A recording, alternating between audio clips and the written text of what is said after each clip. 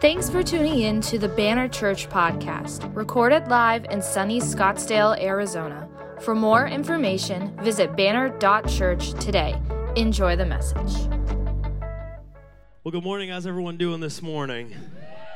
Oh, how's everyone doing this morning? Wasn't worship amazing? They're incredible. We're just very blessed to have an incredible worship team.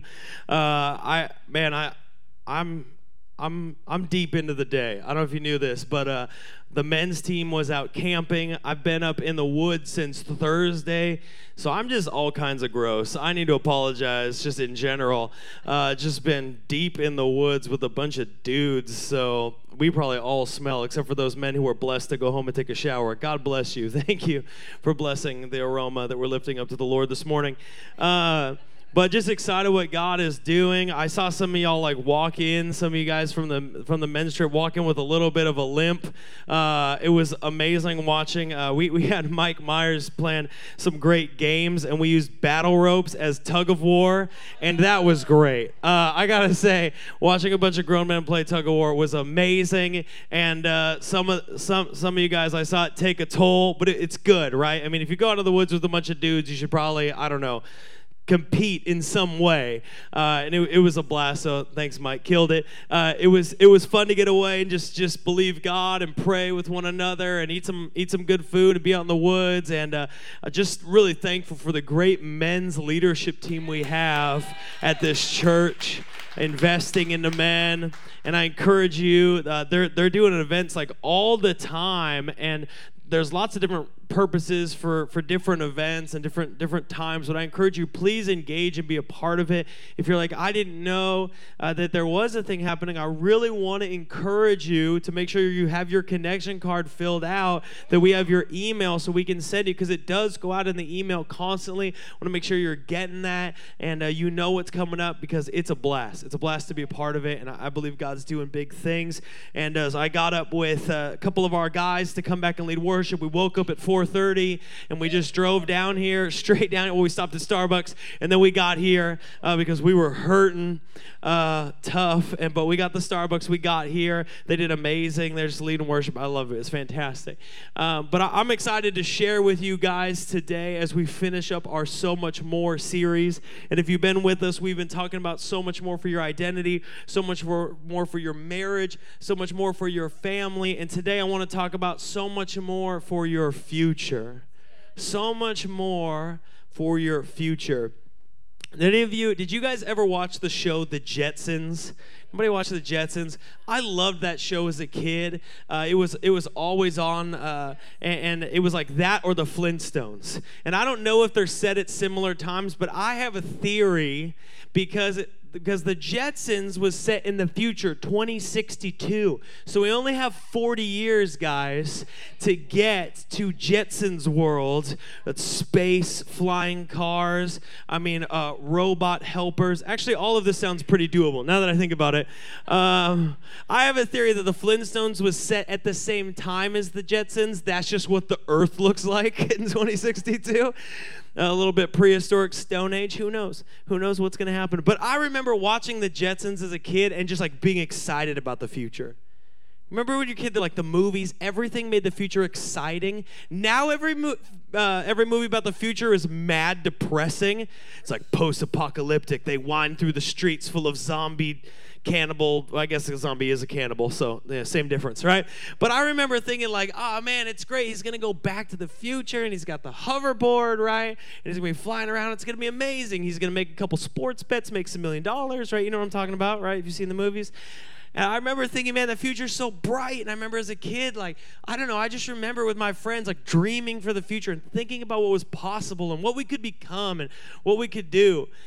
And what I found interesting lately, I don't know if it's just post-COVID or what, but I feel like as a generation, and by generation I mean people alive right now.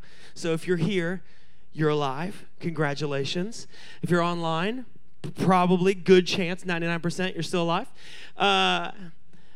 But you're part of this generation. What I'm noticing in this generation, this time and period in history, is that people are not that excited about the future.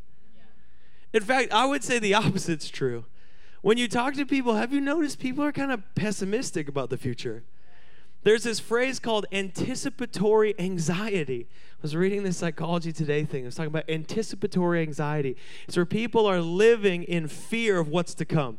Like, they're not excited about what's coming. They're anxious about what's around the corner. It's not like, what's possible? It's like, oh, what's possible? So many people are living with this. In fact, I'm going to go as far to say, I think it's actually in vogue to be pessimistic. It's like culturally relevant these days to be anxious, to be worried, to be pessimistic. Like, people build like entire social media personas off of this kind of like worry, doom, and gloom. Like, there is like entire comedy movies based around being this kind of person. Like, I honestly think that I could, because I know how to do graphic design, like design like a whole persona of like all of this kind of like pessimistic, snarky, not believing. Basically everyone I grew up with in Seattle. Right?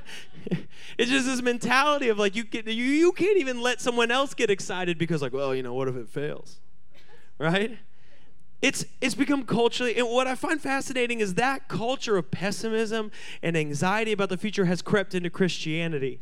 And a weird problem's happening, Christians, is that we tell people that we are professing hope. And yet when they see us, when they see our social media, when they see us at work, oftentimes they're not seeing the hope, they're seeing anticipatory anxiety. They're seeing a fear. But what are we afraid of? Why are we afraid? Since we don't know what's to come, why are we afraid? What's informing our fear, our anxiety of the future? For many of us, it's failure. For many of us, there's a past shame and a fear of future failure that is informing the way we live our life. But I want to encourage you today. You know what one of my favorite things about Jesus Christ is? And we say it here all the time. But through Jesus Christ, there is hope for every future and healing for every past.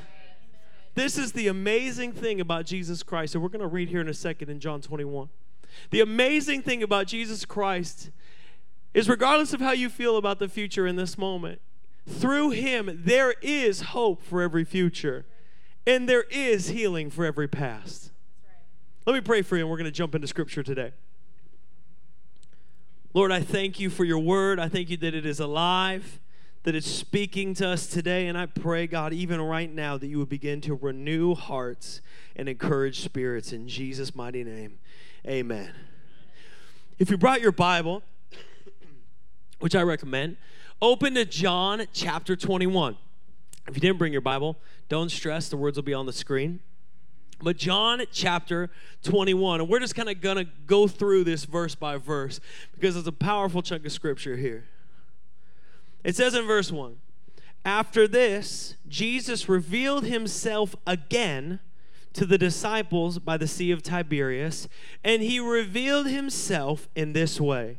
It says, after this, Jesus revealed himself again. After what?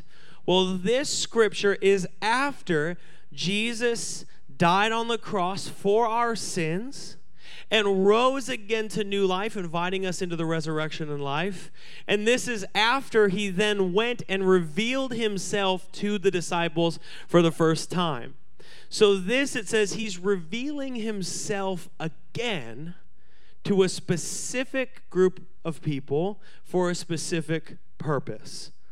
Here's verse 2. It says, Simon Peter. Someone say Peter. Thomas called the twin, Nathanael of Cana in Galilee, the sons of Zebedee, and the two other of his disciples were together. It says in verse 3 that Simon Peter said to them, I am going fishing. They said to him, we'll go with you. They went out and got into the boat, and that night they caught nothing. It's such an interesting moment. That first person that you hear, Simon Peter, is actually the focus of this revelation. Why? Like, why is Peter the focus? He's already seen Jesus. Because we're told in Scripture that Jesus is appearing to him again. Why again? Why is it important, this interaction we're going to see really unfold, though other people are there, between Peter and between Jesus? It's because of this. Peter had already seen Christ, which probably should have been encouraging. except Peter was still living with shame. He had seen Christ, but he was still living with shame. Let me explain. Peter was one of the most devoted disciples. Peter was that guy. Peter was all in intensity guy, to the point that Peter one time told Jesus, he says, I don't know about these other nerds, but I'll die for you if anything comes up. And Jesus was like, whoa. I want to give you a heads up here, Peter. First of all, a little mean-spirited to everybody except Judas, I guess. But I want to give you a heads up that though you are very gung-ho about what you think you're going to do, you're actually going to deny me. To which Peter was like, not a chance, man. I'm all in. I'll cut someone's ear off just to prove it. Jesus says, no, Peter, actually you're going to deny me 3 times.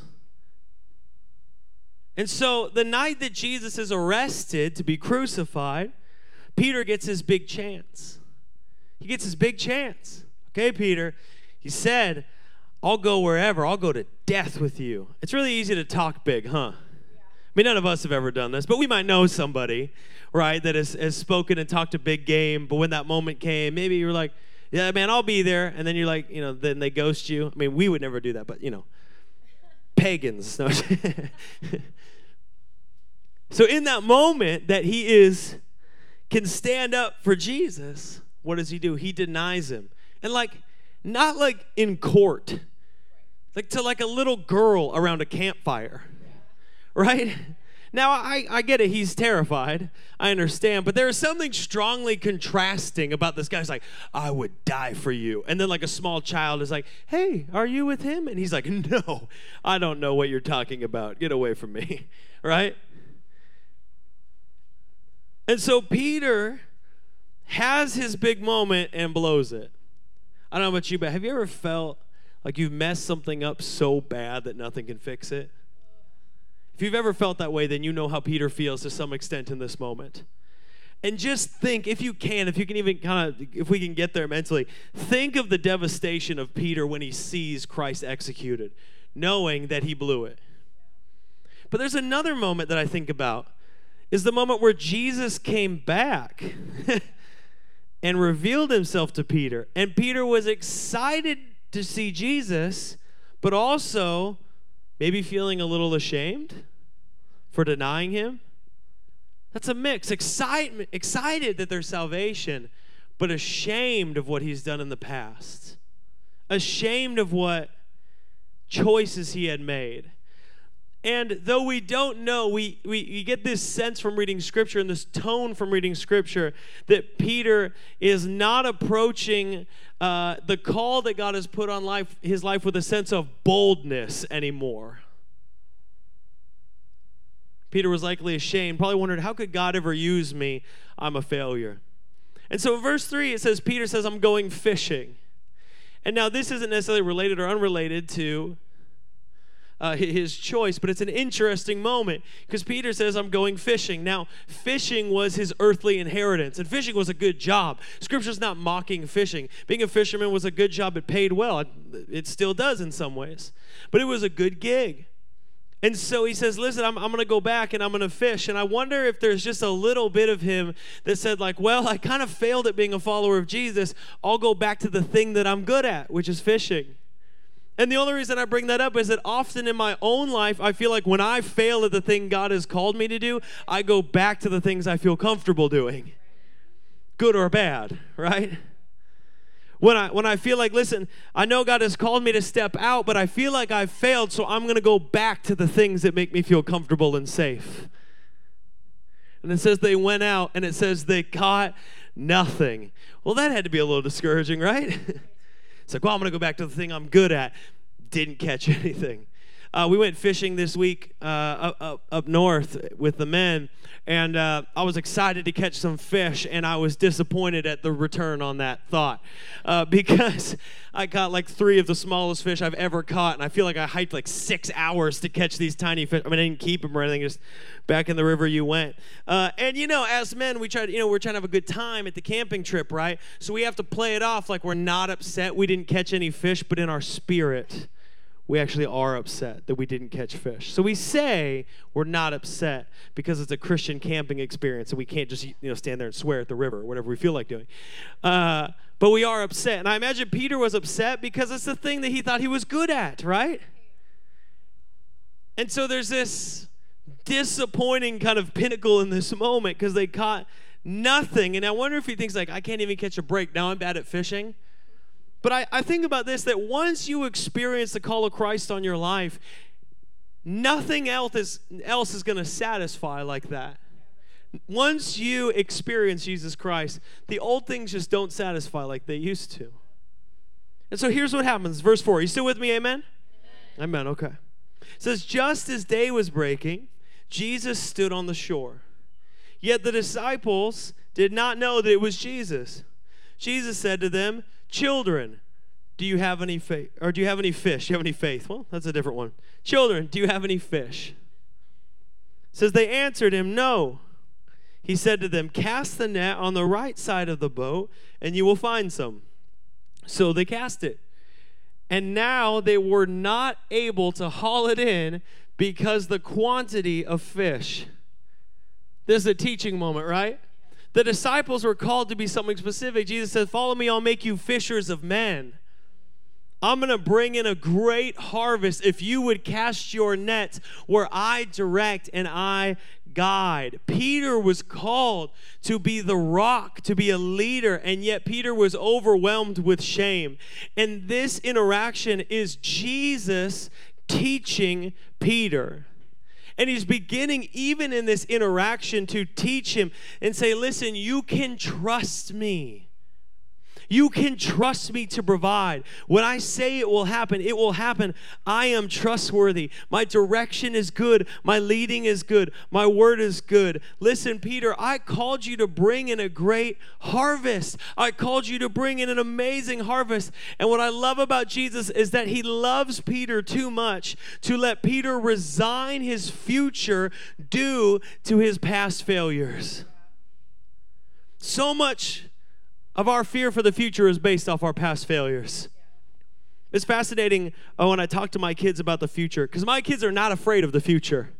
No one has told them yet that they need to be afraid of the future. And if you interact with my kids, please do not tell them, or else we're going to have a talk about your future, right? But they're excited, right? Why? Because they really haven't, they're toddlers, right? They haven't failed at anything, right? It's exciting. It's encouraging, right? Anything can happen when you're a kid.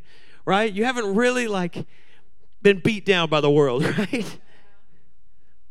But for many of us, we're afraid of the future because our failures have influenced our perspective on what's to come. We think, what if I mess up? You ever thought that? What if I blow it?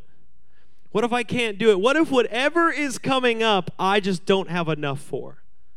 I don't have enough to face it. What if it doesn't work out? What if at the end of the day, I just can't handle it? I don't have what's necessary. What if I miss the mark in some way? But Jesus is teaching, and the Word of God is teaching, that when the nets go out by man's wisdom, it's very likely they're going to return empty. But when the nets go out with God's direction, they will return full. That God always has a return on his command, on his investment. When they go out with his power, they return full. I love that the Word of God tells a constant story, and it's this: man is not enough, but through God, all things are possible. Right? You're like, I don't feel like I'm enough. Yeah. But through God, all things are possible. And so Jesus begins to teach. What is he teaching? He's teaching a couple things. If you're taking notes, write this down. Your past is healed by God's mercy. This is the primary. This is the first one. It's so important. Your past is healed by God's mercy. Did you know that our God is the God of redemption? Nothing is beyond God's redemptive power. No one is beyond redeeming. No one is beyond restoring. There is no life that he cannot raise. He said, but I've messed up so much. I'm so anxious. I'm so broken. I'm so messy. Here's what's so beautiful. Your future is built on the redemptive love of Jesus Christ, not your earthly resume. Your future does not rest on your resume or some kind of report card that you've kept marks and tallies. Your future is not based on your marks. It is based on the marks and the hands and feet of Jesus Christ that has spoken over your life and redeemed you. It's not the past failures. Peter failed big time, right? But here's Jesus calling him saying, I'm still for you. You've received my grace and mercy. Don't go back to the old. Step into the new. God is calling to you today. And we're told in Scripture that if anyone is in Jesus Christ, they are a new creation. The old is gone. The new has come. This is the beauty. Jesus is not an addition to your life. He says, come to me, surrender to me, and I will take your old self that will die on the cross, and you will be given new life through my resurrection. So the old is gone. Your past, the suffering, the shame, the frustration, the titles, the monikers that you might bear from that, they are healed and released. God turns them into a testimony of his redemptive love and mercy. Your past is healed. Peter, you're healed. It says in verse 7. You still with me? Okay, good. It says verse 7, that disciple whom Jesus loved therefore said to Peter, it's the Lord. And I love this part. When Simon Peter heard that it was the Lord, he put on his outer garment, for he was stripped for work, and threw himself into the sea.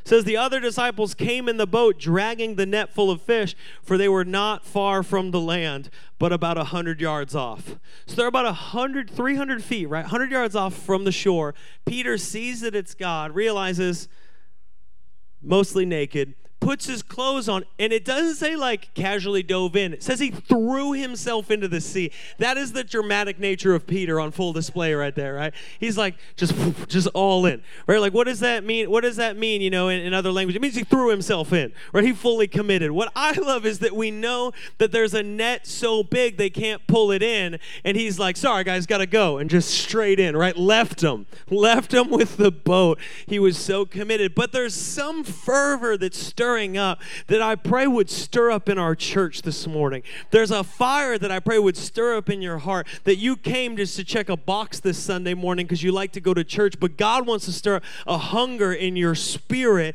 because an encounter with Jesus Christ changes everything. And some of you just spiritually need to throw yourself into the sea so you can just dive into what God has for you, and stop holding yourself back and defining yourself and trying to prove that you're super put together. No one cares that you're put together. Dive into God's promise for your life. Have an encounter with him. Be transformed. Be renewed by him. Amen, baby. Man, isn't it amazing, all these amazing babies? I wasn't saying you had to leave. Leave her in here. Say, she's the most responsive. He's the most responsive person in the whole service right now. The most amens. I didn't see who that was. Was that Stephanie? Okay. I love it. Your kids are amazing. Oh man. Verse 9. When they got to land, they saw a charcoal fire in place with fish laid out on it and bread. Jesus said to them, bring some of the fish that you've just caught. So Simon Peter went aboard and hauled the net ashore full of large fish. I love that. He goes back. He's like, oh yeah, that's right. All of my friends are suffering under the weight. And then by some mega feat of strength, he lifts it. Was Peter more shredded than we think? I don't know. Power of God. Who knows? I don't know. It's for somebody smarter than me. Full of large fish, 153 of them. And although there were so many, the net was not torn. I love that. Jesus said to them, come and have breakfast. None of the disciples dared ask him, who are you? They knew it was the Lord. It says Jesus came and took the bread and gave it to them, and so with the fish. This was now the third time that Jesus was revealed to the disciples after he was raised from the dead. I love this about Jesus, is that Jesus is taking care of his disciples. Did you know that Jesus takes care of those who follow him? And he's nourishing them. He's not just some floating in the sky being. This is Jesus Christ who walked, who lived, who died, who rose again, who loves, who cares, who nourishes, who cooks food for his friends. The God who created the universe decided to cook fish for breakfast. That's just the kind of sense of humor I love, that he sits down with his friends and cooks fish at 7 o'clock in the morning. But he loved them. He cared for them. And it's an interesting meal because you have this tension where you have Peter sitting with Jesus, Peter who has denied his Savior, Peter who is now having an intimate moment with the Savior that he denied. And I wonder if Peter is thinking, Jesus knows, right? Like he knows that I denied him. He must know because he told me I was going to do it. And he rose from the dead, so it turns out he was actually God. So he probably knows, and he knows I know, but had they talked about it yet? Doubtful, given what happens next. So there's just a tension. And then finally in verse 15, it says, when they had finished breakfast, Jesus said to Simon Peter, Simon, son of John, do you love me more than these? He said to him, yes, Lord, you know that I love you. And he said to him, feed my lambs. I love this moment. Okay. You guys, you'll be the disciples for the sake of this. Just imagine for a second, we're having breakfast, and I just say, do you love me more than them? That's a weird moment, right? Like if you're the other disciples. Like, hey, you love me more than these people do, correct? That seems odd, except when you understand the nature of Peter. Because Peter had very boldly proclaimed, I love you more than anybody. I'm all in for you. See, there was a fire and a passion in Peter for the Lord. The problem was that his shame from failure had stolen that fire. And God is speaking, Jesus Christ is speaking to Peter saying, do you love me like you loved me? Do you have a fire, a passion for me like you did before? Do you still love me? Do you notice the first thing Jesus asked him? Do you love me? Hear me. If you're writing notes, I just want you to write this down. Your future is secured in the love of Jesus. Your future is secured in the love of Jesus. Why? Because that's where new life is. It's in the salvation. It's in the redemptive love of Jesus. That's an important first question. Jesus does not start with, we got the crew here. What will you do for me, Peter?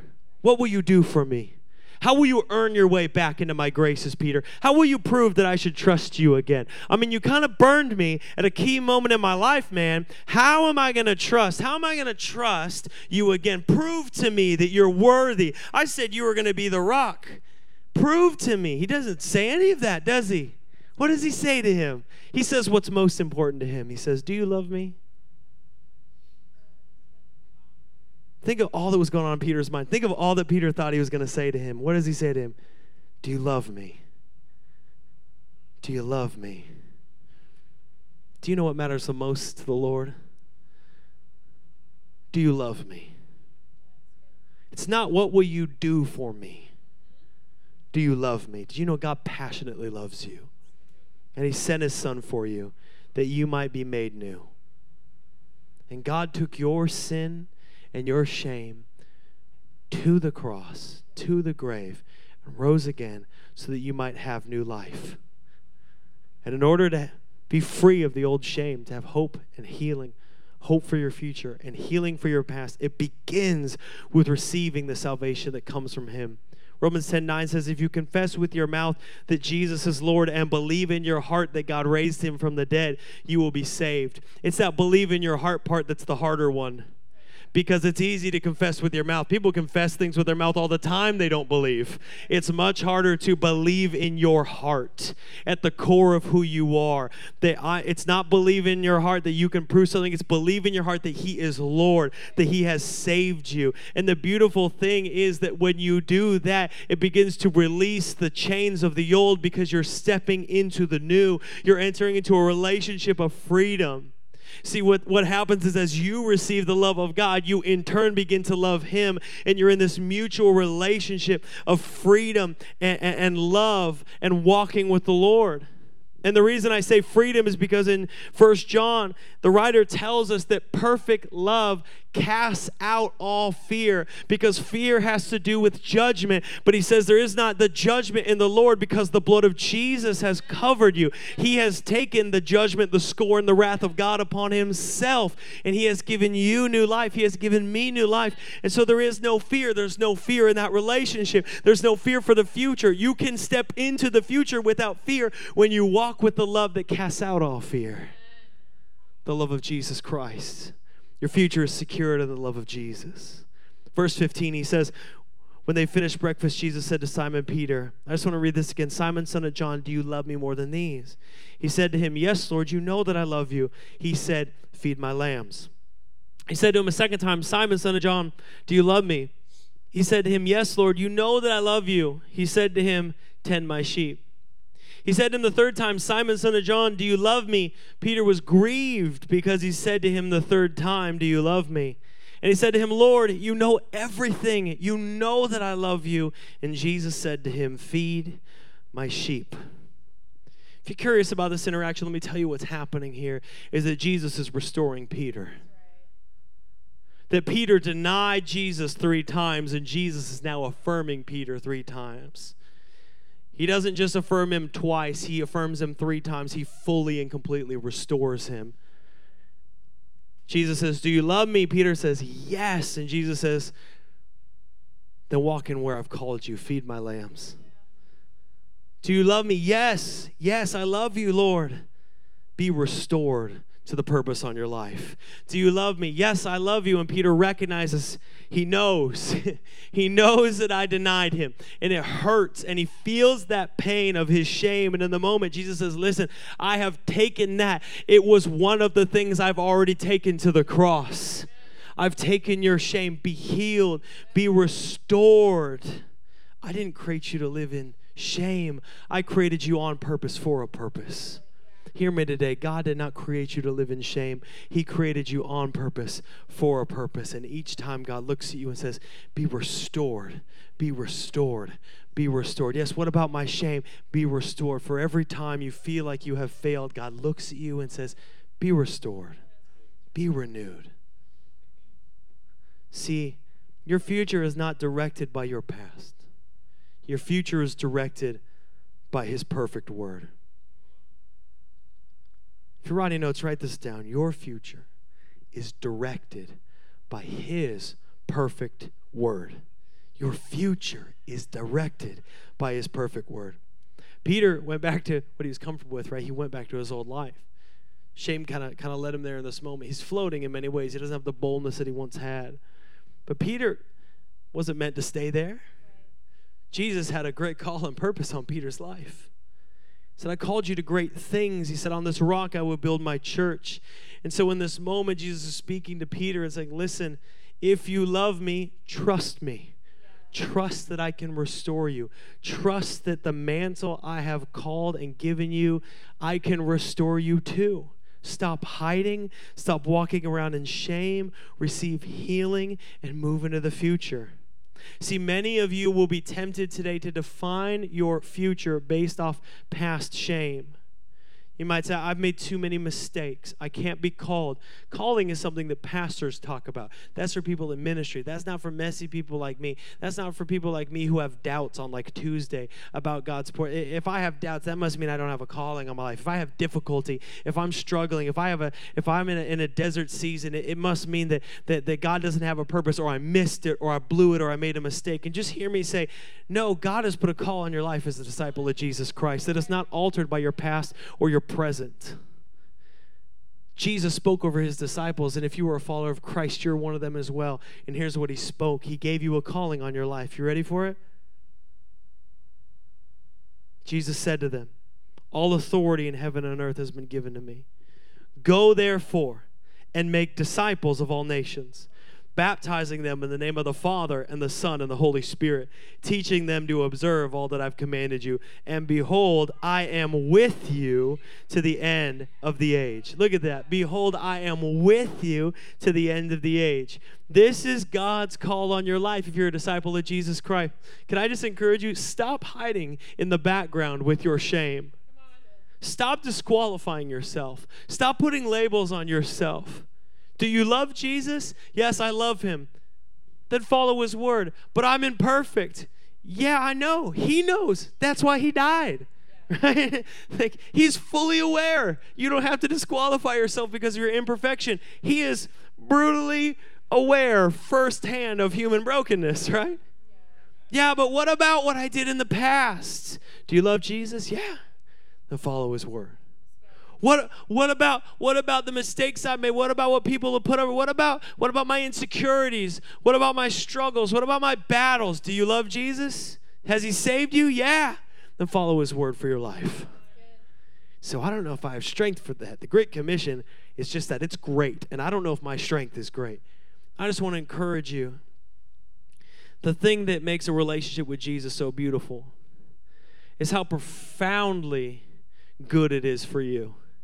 See, every other religion is about attainment. I study world religions and comparative religion. It's fascinating to me that every other world religion is about attainment as some form of alignment that it leads to elevation, where you can elevate out of suffering and then meet God in some form. You elevate above circumstance and meet God, even some sense of nirvana or other forms. You begin to elevate beyond to some paradise type state where you move beyond suffering. What I love about Jesus is rather than the rest of the world and the false gods and say you must rise above to meet God, God actually steps down to meet with you. This is the beautiful thing about Jesus, and I hope you follow this. If you zoned out, just check in now, and then in 3 seconds you can zone out again. But I want you to hear this morning.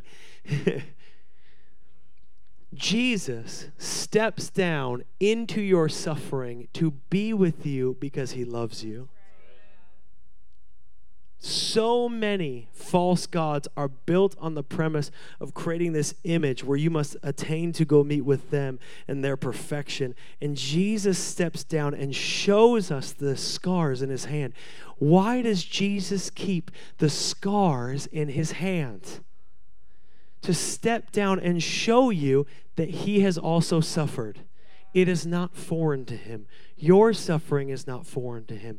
Your suffering is not forgotten by him. He has suffered and he walks with you.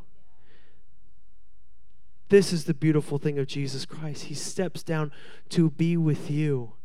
It's not hoping that in the future you will raise up and attain to be with him. He's with you right now. Wherever you are, he's with you. Verse 18.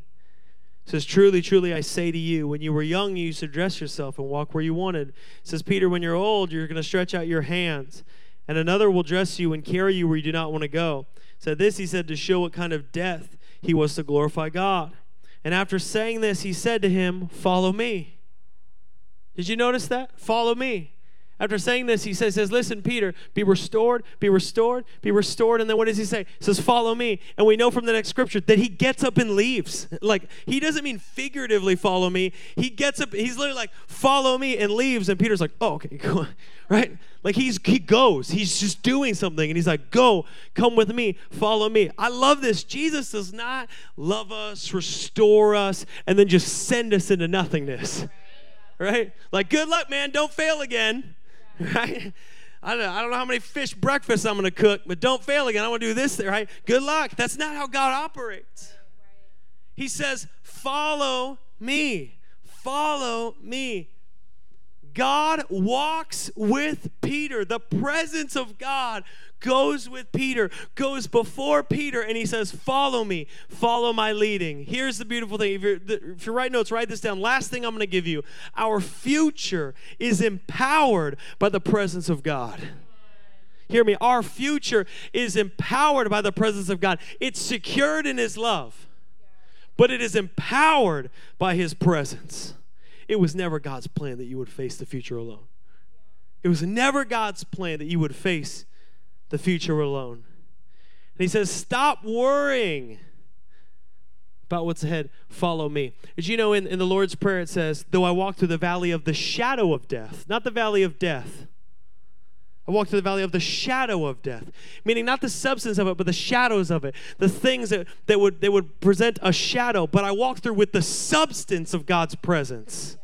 So I will not fear. Though there are things around me, as I take my eyes off, I see the reflected shadows of the things that would come against me and the death. But I'm not subject to that death because I walk with the good shepherd of the life that he leads. The problem is if we get ahead of the shepherd.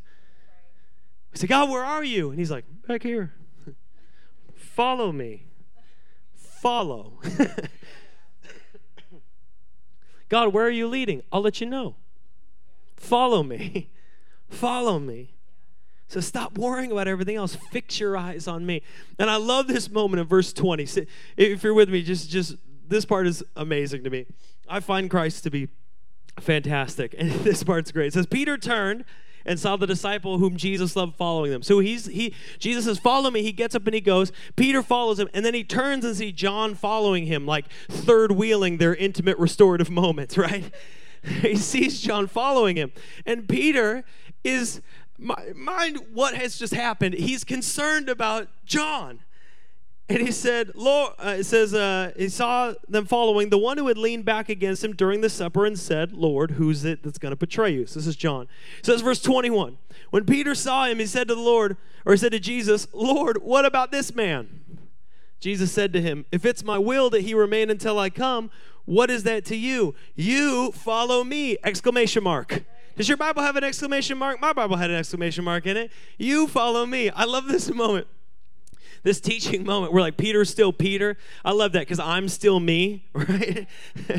and he said, Peter sees him following and he says, Jesus, what about this guy? I mean, he already taken the moniker of the disciple whom Jesus loves, right? What about him? What's he going to do? And Jesus is like, I love this response, like, dude, why are you worried about him? You got enough to worry about yourself, man. Like, you just had the most awkward fish breakfast and yet amazing fish breakfast, probably in the history of fish breakfasts. Breakfast-I, whatever the plural of breakfast is. Brexfy, whatever it is. He says, you got enough to worry about yourself. And this is indicative of Peter and indicative of us. When Peter keeps his eyes on Jesus, powerful things happen in his life. When Peter takes his eyes off of Jesus and places them on the shadows in the valley, he falls. Can I encourage you? You know, one of the ways to be most fearful about the future is to begin to take your eyes off the direction of Christ and begin to live in a comparison to others. What if I don't do enough as the others? What if I never attain enough, achieve enough, and bless enough? Why is God doing this over here and not that here? Why is God leading like that over there but not that here? Isn't it crazy how comparison can begin to distract us from the leading and direction of God? And Jesus is like, Peter, why do you care? I said, I'm building my church on the rock. Stop living in this comparison space and just follow the leading. He says, you don't need to worry. Church, hear me. You don't need to worry about how God is leading someone else. Just follow him. Just follow him. In fact, band, you guys can come up. What I love about this is God gives us the Great Commission. Jesus gives the Great Commission to his disciples. He says, go to all the earth. He gives it to you. He says, preach the gospel. Share the truth. Share the gospel, right? Share the good news. Baptize people. Teach them. Guide them. Instruct them. But for you and I, what I find so amazing is he doesn't send us out in that future by ourselves. He secures us with his presence.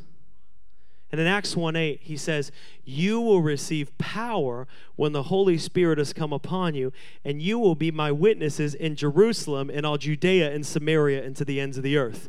You know what he's saying there, right? Hey, that great commission I told you to go to all the earth, I'm not expecting you to do that by your own power.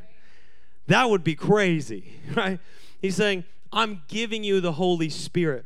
And I love this, that it's not like he's giving some people, so he's like, I'm giving you the Holy Spirit to be with you, to go with you, to walk with you, the presence. I'm not sending you into the future unknown. I'm not sending you into the future of parenthood unknown. I'm not sending you into the next day of your job unknown and unsupported and uncommissioned and unanointed. He says, I'm sending you with the anointing of the Holy Spirit. I don't know what you're going to face the next day in your future, the next moment. There is no way any of us can be 100% certain of that. I can't be certain of what you'll face tomorrow. I can't be certain of what you'll face next week. But there is only one thing I can be 100% confident of. Only one thing I can be 100% confident of, and it's that if you walk with Christ, empowered by the Holy Spirit, your future will always have his presence. That when you walk with Jesus Christ, when you follow his leading, directed and guided by the Holy Spirit dwelling within you, that you will always have his presence. You will have the peace that comes from him. You will have the power of his presence. The power of his presence. Think about that for a second. The God who heals and restores. The power of his presence on your life. You will have the strength that his presence supplies. You will have the light that it gives.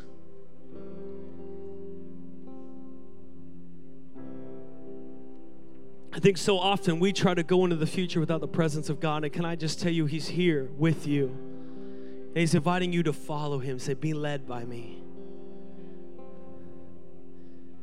You won't need to fear when you walk with the Holy Spirit, because you walk with the perfect love that casts out fear. You walk with the anointing that comes through him. Did you know you're anointed today? If you have the Holy Spirit, you have the anointing of God over your life. We believe so many low things about ourselves, so many small possibilities, but you have the anointing of God on your life. You have the anointing of God on your life. You have the anointing of the Holy Spirit upon your life. The question is, like Peter, will you allow Christ, and will you receive and begin to walk in the hope for your future and healing for your past? Many of us, you'll know it's true, but you will not release your heart to allow God to do that. But today he's speaking to you and he's saying, I got hope for your future and healing for your past. The question is, will you trust him and receive that today and pray, Holy Spirit, fall afresh upon me and restore and renew me, that I might have hope for the future and healing for the past. Would you stand with me this morning?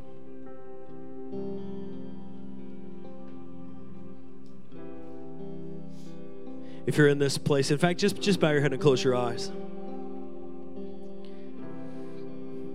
And you're here and like Peter, maybe you have some shame and you feel like you have some failures and missteps, and you just long for the Holy Spirit to minister to your heart in this moment and renew you. Like you picture that moment on the beach and what that would have been like for the presence of God and Jesus Christ in that moment to restore. And you're like, man, that's what I want. I need to be renewed. I need hope for the future. I need healing for the past. And so you're here this morning and you're just willing to be bold enough to say, Jesus, I trust you. And Holy Spirit, I pray you would lead me, fall afresh on me in this moment and direct me and lead me. If that's you this morning and you want to be and need to be renewed by the Lord, and you're saying, Holy Spirit, just fall afresh upon me, would you just lift your hands with me? I want to pray over you today. Holy Spirit, fall afresh upon me.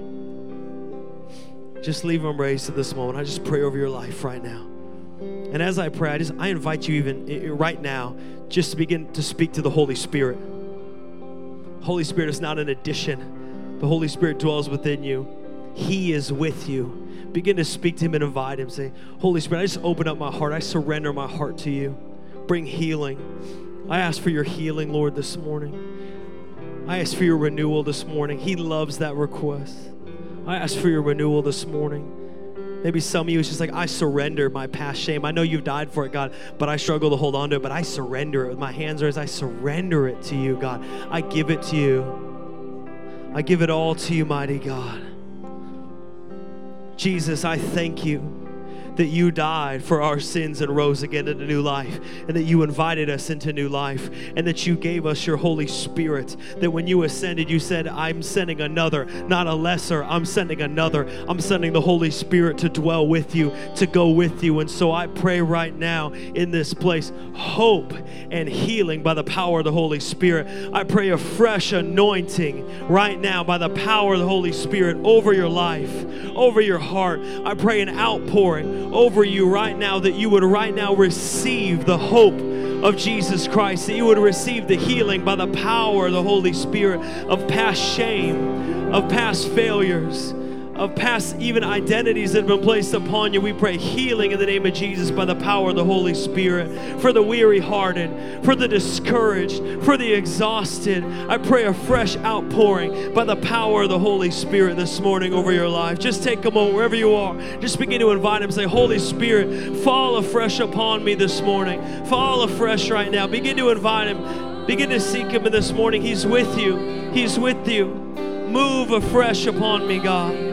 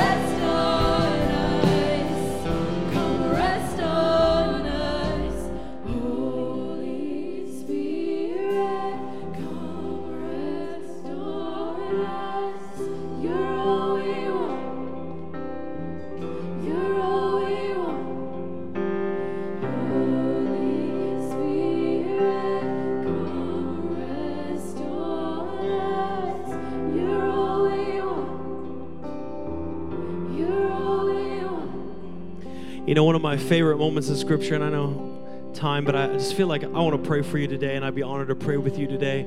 One of my favorite moments of Scripture is in Acts, when the believers who are full of the Holy Spirit, they have the Holy Spirit, they've seen God move. One of my favorite moments is when they are discouraged at what is happening in their lives. They gather together and they pray for boldness. Not like for human boldness, not for manufactured hype. They pray for boldness. They pray, God, would you move? And what I love is they all have the Holy Spirit, and yet it says in this moment that the Holy Spirit falls upon them and moves as it shakes the house, and they're filled. I love that the Holy Spirit who is with you in moments of weariness will fall afresh and encourage and renew a weary spirit. Supernaturally. And I've felt this in both services, and so we did it in person. I want to do it even right now. That if you're here today and you have a weariness in your spirit, you have a weariness in your spirit, hear me, God does not blame you for being weary. He does not judge you for being tired. He says, come to me, all who are weary, and I will give you rest. He celebrates you coming to Him. So if you're here today and you're saying, you know what, I'm weary today, I'm going to invite you to do something. And for some, it might be uncomfortable, but I want to encourage you to take a step this morning, because I would love to pray with you before we close. If you're here today and you're saying, I have a weariness, and I long to be renewed, just like a fresh stream of life over me, and you want to be renewed, I'm just going to invite you, come forward. I want to pray for you this morning. If you're saying, I have a weariness, and I'm praying for God to renew me and encourage me and restore me. Yeah, just come right up. I'm going to pray for you this morning. Yeah, come on in. I want to literally pray for you, so come on all the way in. Yeah, there we go. Got a group in. There we go. Awesome, awesome.